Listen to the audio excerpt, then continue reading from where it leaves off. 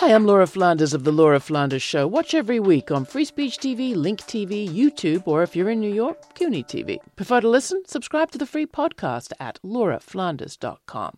I end every week with a commentary. I call it the F word. Here's this week's.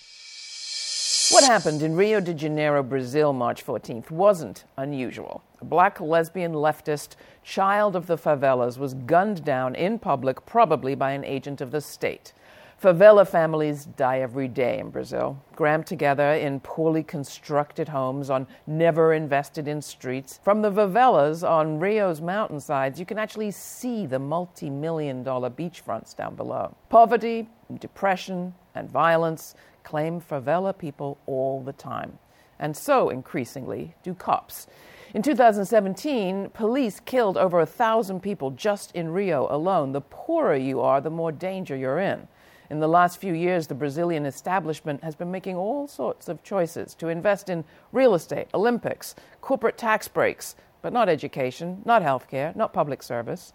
To deal with the unrest, the current government's invested in repression, costly drones, Israeli military police trainers, the military itself.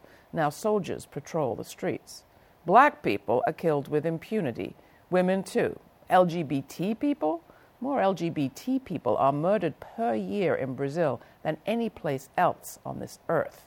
So, a black lesbian killed in Rio isn't generally a headline grabber.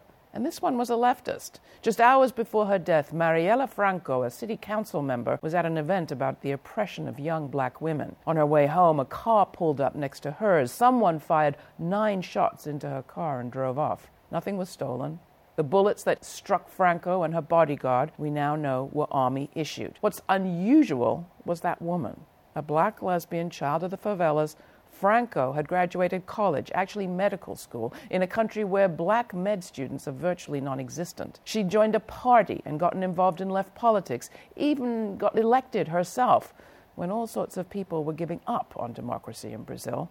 Even progressive politicians had gone along with austerity, lots of them. The last popularly elected government was ousted with a lot of help from American-inspired right-wing media and politicians and judges and corporations. Marielle Franco was an exception to all that.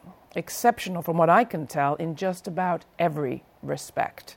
What else is exceptional? The response to her killing. 500,000 marched in Rio the day after her assassination. Millions more have marched in Brazil and around the world since. It's hard to remember ever a time that so many have mourned and celebrated a black, lesbian, feminist, socialist politician ever, anywhere. In Paris, Madrid, New York, you name it, people have gathered in front of the embassies. I have. It's still happening. This is not usual. A black lesbian feminist who loved the wretched of the earth, as a friend of mine put it. She loved the people, and the people are loving her back. Her courage has infected ours. Long may she and we keep it up. Thanks.